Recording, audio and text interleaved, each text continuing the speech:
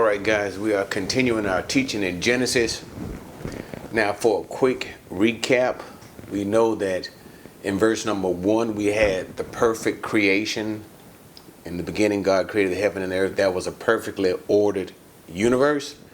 Verse number 2 tells us that that universe was destroyed by God, not in the sense that it ceased to exist in totality, but it was taken from perfect ordered universe to a perfectly disordered universe. Tohu and bohu, formless and void. And we know that this was because of Satan's rebellion, and God had judged Satan's rebellion, and therefore he judged all that was under Satan's authority, which was the earth, the perfect earth at that time. Okay, so now we get into Genesis chapter 1 verse 3, and we are in the first day of the Adamite creation. Now notice what I said. Verse 3 begins the very first day of creation, but it's creation for the second time. And as we know, we're going to see this at verse number 26, that all of these things are primarily done for Adam or mankind. Okay, but let's just get into it, and when we'll get to verse number 26, hopefully we'll get into it today, but if not, we just get it another time. Anyway, verse number 3, then God said, let there be light, and there was light. Now the first thing we want to see is this. Now the light that we see in verse number 3 is not the light of the stars or the moon. That doesn't happen till the fourth day. And actually, this is day 1, even though we hadn't read the verse yet, guys. So I'm a little quick on the draw on that. But the point is, light of the stars, of the sun and the moon and things of that nature does not happen until the fourth day. So therefore, this light is a special light.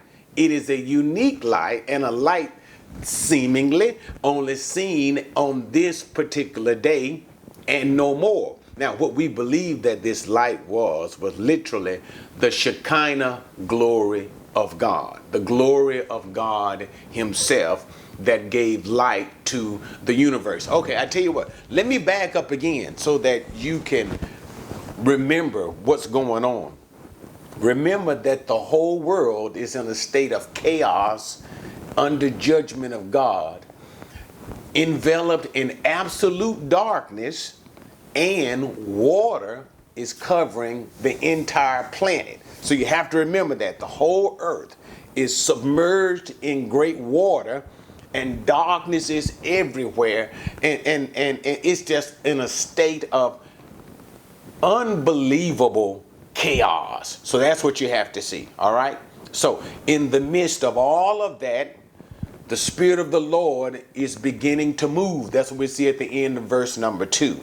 God's Spirit beginning to move over the hovering like a bird. That's the way it's giving that scenario, as if a mother bird hovering to protect or hovering over her hens, but the Spirit of God hovering over the face of the waters, over all of the earth. Okay, so now with that introduction, so then all of a sudden we hear in this creation, and I like to call this the Adamite creation, meaning with reference to as God is preparing the world for Adam. God's spoken word, and he says, let there be light. So there's two things. So the first thing that we see is the light. This is not the light of the sun or the moon and the stars, but this is the Shekinah glory, the light of God himself. All right. And then the next thing that we want to see, and probably I should have dealt with that, the first thing, and God said. That means we've now begin to deal with some of the first spoken words of God. And as a matter of fact, and I don't want to get into it, but I think it is a real good thing to hint to that anyway. Notice, and God said. And so what does the scriptures teach? We know that by the word of the Lord, the heavens were created. And so here we have that first spoken word of God. But also at the same time, what I want you guys to see, that's what I was going at, is now we see what John was trying to tell us in John 1 and 1. What did John 1 and 1 say? In the beginning was the what? The Word, that spoken Word of God. And then what is it? And the Word was with God, and the Word was God Himself. The Word was God Himself. Verse 14, the Word became flesh. So what am I trying to say? Now, notice we see, and I'm not trying to push it, but as we already have the complete volume of Scripture, what God wants to give us, we can put it all together. Notice what we have. We have God the Father being shown here as the architecture of all creation. Then we have the Holy Spirit in His involvement as He prepares the world. And then we have the Logos, the Word, the spoken Word, or we know simply say Jesus. What does the Scripture say? That it is by Jesus, the Word, the world, all of the worlds were created.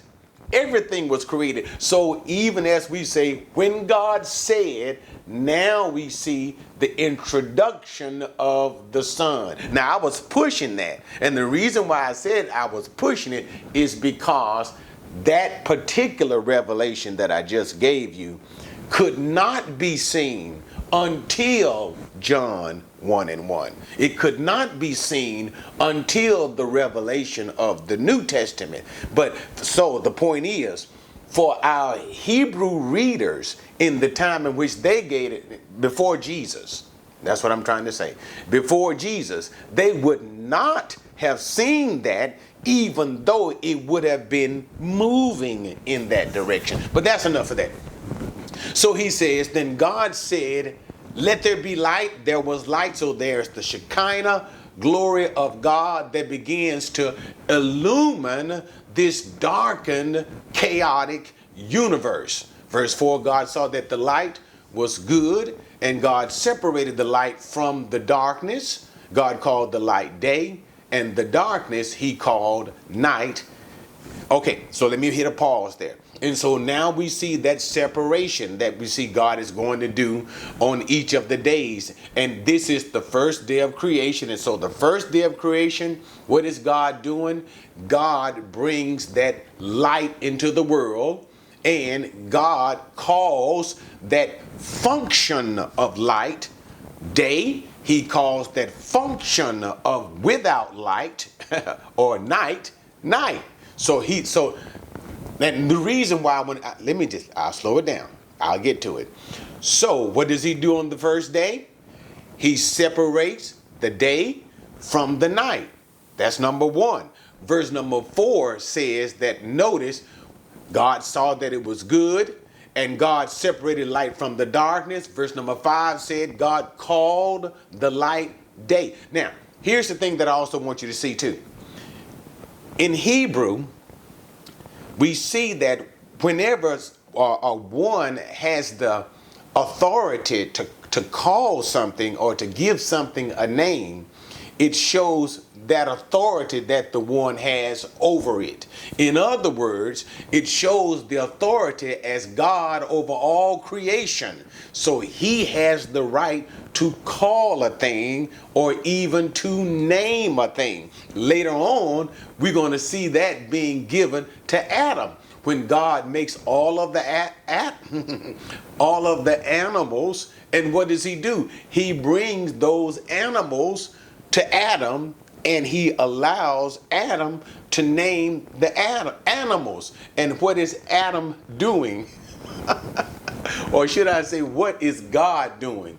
God is establishing Adam's authority over the animal creation. You got it? And so now here we see God's authority over even light and darkness itself. So we keep seeing this whole principle of being able to name something or to call something. All right? So we're seeing God speaking into existence what? Light, And once he speaks into existence that light, he gives a name to it. He calls one light, he calls the other one day, establishing his divine authority over all of these things. All right? Okay, so let's move on. And then he says, I'm in verse number 5, and there was evening and there was morning one day. Now notice something too. In the Hebrew reckoning of time, a day is counted from evening to evening, or in other words, from the evening to the end of that day. That is considered a day. And then he says, evening and morning, one day. Echad, one day. And he uses the numeric term echad, as if he's counting the day. But now he doesn't continually use the same way to reckon the days in the sense of counting it 1, 2, 3. Here he simply says one day. The next time he begins to continue, he says the second day, the third day, fourth. He doesn't say 2 days, 3 days. He said the second day. And there is a difference in the way that the numbering is given. Okay. But that's the whole point that I want to say. He just simply reckons what? Light and day. And he calls it day 1. Verse 6. Let's move to the second day. Then God said, let there be an expanse in the midst of the waters, and let it separate the waters from the waters. Okay, remember in verse number 2, the whole world was flooded. It was completely covered with water because of the judgment of God. Now, in the second day, God is beginning to separate that great body of water that's covering the entire planet, right? And so what does he do? He takes some of the water and puts it on the earth, and he takes some of the water, and notice when it says, let there be an expanse in the heaven. This is simply the atmospheric heavens that I told you guys about on one of those earlier videos. You have to kind of check it out. Maybe I'll put a reference in and tell you where it's at. But the point is, when he says, let there be an expanse, that is the atmospheric heavens, you know, stuff with the clouds in the sky. Or sometimes we refer to that as the first heavens. Remember, first heavens is the atmospheric heavens from whence it can rain. Second heaven, starry expanse. That's all that stuff in the universe. The third heavens, the abode of God. So that's basically how we see it, okay? All right, let's go back. Let there be an expanse in the midst of the waters, and let it separate the waters from the waters. Waters on the earth and the waters in the clouds of the sky. God made the expanse and separated the waters which were below the expanse from the waters which were above the expanse, and it was so. God called the expanse heaven. That is, again, the atmospheric heaven. And then once again, there was evening and there was morning, a second day. Okay, now I ain't gonna get into it, but he didn't say the same thing. Day 2, he says a second day, and there is a difference in the Hebrew. But the only point we're trying to say is this. So what did God do on the second day? On the second day, all that water that was covering the world in its entirety, he began to separate it. So now you have the waters on the earth and the waters in the sky that remains. And this water, we know later on, will be used to water the planet as well as bring divine judgment upon the planet. Noah. But anyway, let's go on. We're not there yet. Verse number 9. Now we're going to move to the third day. Then God said, let the waters below the heavens be gathered into one place, and let the dry land appear. And it was so. All right. So now we have, notice he says, let the waters below the heavens be gathered into one place. Remember, some of the waters in day number 2 was placed in the atmosphere, okay? That created the cloudy sky that we have, the atmosphere that we have above there. Then he says, but what? All of the rest of the waters that were on the earth, notice what he said in verse number 9. Let the waters be gathered into one place. Now, what we have to understand is this. When you look at the globe of the planet, you see the seas. There are seas all over the planet in different places, and it's basically the seas themselves are divided by earth. But initially in God's recreation, the renovation, this was not the case. Notice what verse number 9 says. The waters were to be gathered into one place. In other words, all of the water, it was just basically one sea, not 7 oceans. I think it's 7 oceans, something like that, guys. Not that many, just one. All of the waters were gathered into one place, and then all the land was gathered into one place. Wouldn't that be interesting to see? And you can kind of see that too. Notice, and I'm not going to get into that, but I can't help because I've looked at it before. I've looked at the globe and how our earth is, and there is a kind of jigsawedness to the land where you can kind of see, if you can kind of compress all the land together, how it'll connect right back together. So, but that's neither here nor there. It just simply says, it just simply goes to show you that indeed there was a time when all the land masses were one time connected. And like verse number 9 says, and all of the seas were gathered in one place. But anyway, let's go on. And it was so. Verse number 10, God called the dry land earth, and the gathering of waters he called seas, and God saw that it was good. So now we have the movement of the waters into one space, then the movement of the earth into, well, the separation into another place, that dry land.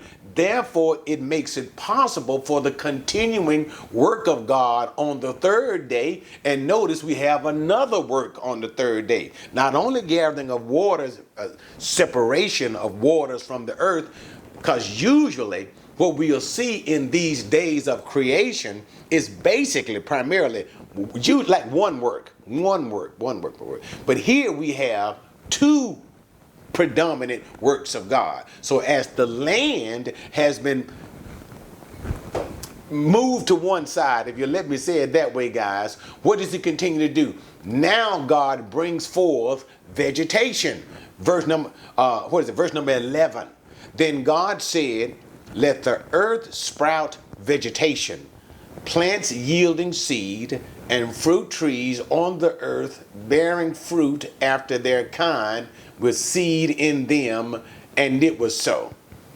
Let's go ahead and do 12. The earth brought forth vegetation, plants yielding seed after their kind, trees bearing fruit with seed in them after their kind, and God saw that it was good. And there was evening and there was morning, third day. So the bottom line, so once he separated the waters from the earth, he causes the vegetation to grow. And that's all the stuff that we see, the vegetation, the fruits, the trees, blah, blah, blah, and the tree. But the only thing that I want to say is this.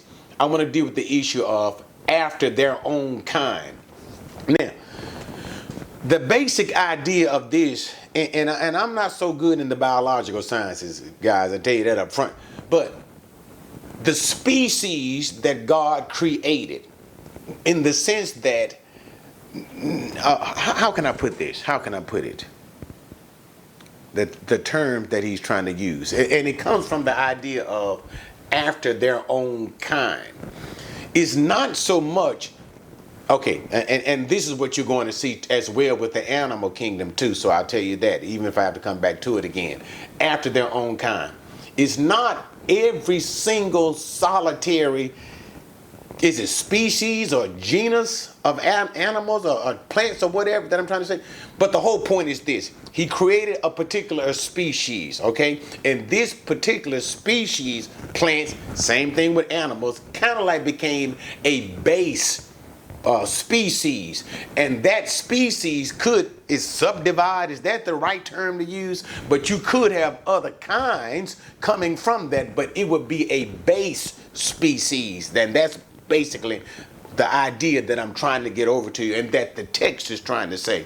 A base species of something that God created. Now, you could have many other different classifications coming from that species, but it's that base species that God created. All right? Okay. And that's the idea when it speaks of after its own kind. After its own kind, that base species. Okay, so that's what we have on the third day, the separation as well as the creation of vegetation for that dry land. Okay? All right. So now let's move to the fourth day. And it is the fourth day that now we find the lights of the sky. Okay? Because remember, earlier on the second day, it was the light did not come from the sun or the moon. It was from the Shekinah glory of God. But here on the fourth day, now we're going to have the creation of the luminaries. That is, the lights in the sky. So let's talk about it. Then God said, "Let there be lights in the expanse of the heavens to separate the day from the night. Let them be for signs and for seasons and for days and years." Okay, let's talk about this. And I don't want to get too deep into it because to be honest with you guys, I get lost in this a little bit because let me tell you what I do. Remember Genesis 1:1. What does it say? In the beginning, God created the heavens and the earth. The heavens, that is, all of that stuff in the sky, the lights. Then verse number 2 says what? That the earth became formless and void, right? But now here's the thing. And remember, we had all of this discussion. Check some of the earlier videos out in the teachings of Genesis chapter 1 and 2. How God judged Satan's kingdom. Now here's the thing that I want you to see. And remember, it says the earth became formless and void. Now I don't want to get into a lot of speculation. That I don't want to do. But at the same time, I cannot help but consider, and it is true. Yes, it is true. Verse number 1, a perfectly ordered universe. A universe that consisted of the heavenly luminaries as well as the earth itself. That's verse 1. What am I trying to say? If the destruction, if the judgment of God upon the previous universe, I can understand now tohu and bohu. What do I mean? Formless and void. What in the devil did God do? What type of destruction did God bring on the universe that the heavens, the lights of the heavens that once were there? Notice, they were once there. When you look at verse number 14, God has to recreate the heavenly lights again. Do you understand the point that I'm trying to make? What kind of judgment did God bring on the universe? He destroyed the lights in the sky, that he now has to recreate the lights in the sky. Or in other words, how angry was God at Satan because of what he did? How angry was God so that he destroyed? See, and the more I think about it, guys, it makes me understand more and more the reason why God chose those two Hebrew terms, tohu and bohu, and which is why we translate those terms formless and void. I understand that concept more and more Every time I look at creation, when God has to redo it again, I see the destructive hand of God. And it also tells me something principally about God. You know, later on, notice what the writer would say in the book of Hebrews. Our God is a consuming fire. And notice what the Bible says again. What? The fear of God. The what? Fear of God is the beginning of wisdom. Why fear God if God is not mighty in his destructive power? And that's what we see at the very end of the Bible in the book of Revelation chapter 20. He destroys it all. All of creation. Well, just in case, I know I'm way preliminary, guys. But the bottom line is this. This creation that we know will be completely dissolved and destroyed, and God will do it all over again. Should we not fear this God? But anyway, okay, that's enough of that. It's enough preaching. So, where am I, guys? Okay, I'm at the thing about creation of the lights. All right, so he creates now, and here is basically where we have the universe, the sun, the moon, and all of the stars. And that's basically what we're having. And these are being simply referred to as the great lights in the sky. But anyway, so let me go back to that verse again. He says, let there be lights in the expanse of heavens, okay? And this is the second heavens, okay? Beyond our atmosphere, to separate day from the night. Let them be. And the function of these lights will be for signs. Now, it's nothing, and it's not this, okay, the sign, this is not the same as when you open up your newspaper looking at these, whatever this stuff is that folk have on there, talking about if you're a Leo and all of this. No, that's not for that. Okay? That's idolatrous. But the point is that God would use the luminaries for directions concerning things that he himself would do. Even, remember, say for instance, God would take Abraham out and say, look at the sky. You see those, can you number those stars? So shall your seed, your descendants be. So let it be for things to which God himself gives direction for. These stars in the sky for signs, for seasons, times of the year, and even the word moed can sometimes be used for navigation. Navigation for times, for seasons, days, and years. Now here's the thing I love right here, guys. I love this part. Notice signs, seasons, days, and years.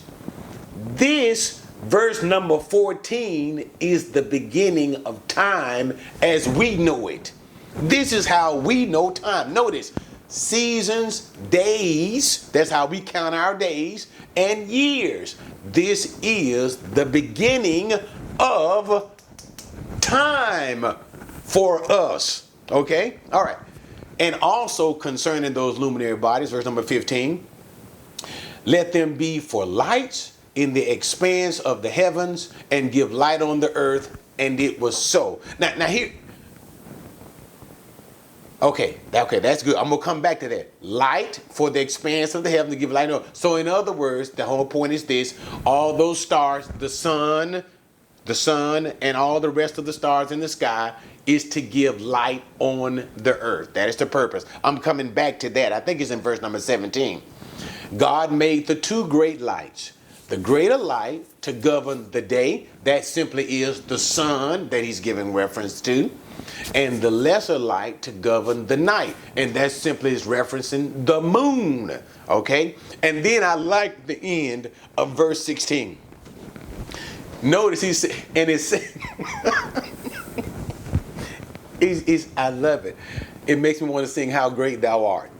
He made the stars also. Notice now, when you look at verse 16, the emphasis is on the sun and the moon. The great light for the day, the sun. The lesser light for the earth at night, the moon. But now, we know, guys, how many stars are there? I don't know how many galaxies are there. But we know that space goes on and on and on. And the greatness of space is beyond our imagination. But now here's the point. Something that is so great and beyond even our imagination. Notice how it says that God did it. It says like, well, he made the stars too. No big deal. Okay. All right, but anyway. All right, let's go on a couple more verses, then we're going to bring it to a close.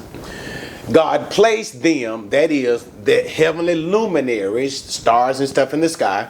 He placed them in the expanse of the heavens to give light on the earth and to govern the day and the night and to separate the light from the darkness. And God saw that it was good.